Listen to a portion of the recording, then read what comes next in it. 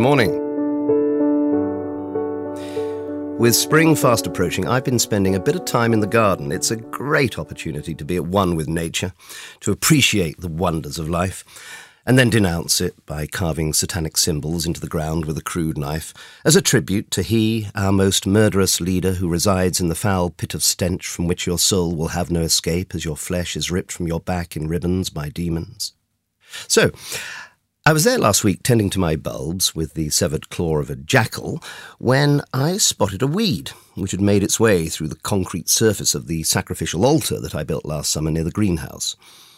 And as I examined the manner in which the plant had made its way through against all odds, I thought, do you know, Satan is a lot like that, isn't he? For no matter what obstacles one puts in the way of the archfiend Diabolus, the Apollyon or ultimate destroyer,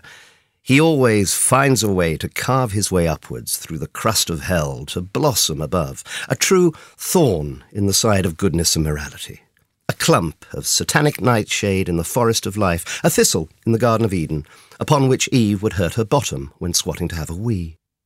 And that's why,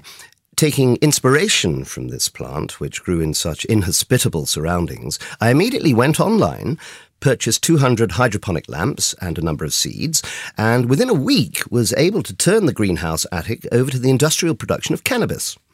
When ready, I put the drug in cakes to be sold at town meetings, and I also took to dealing the gear down at the local Satanist youth club, because it's great to see young people take such an interest in gardening. And that should give us all something to think about.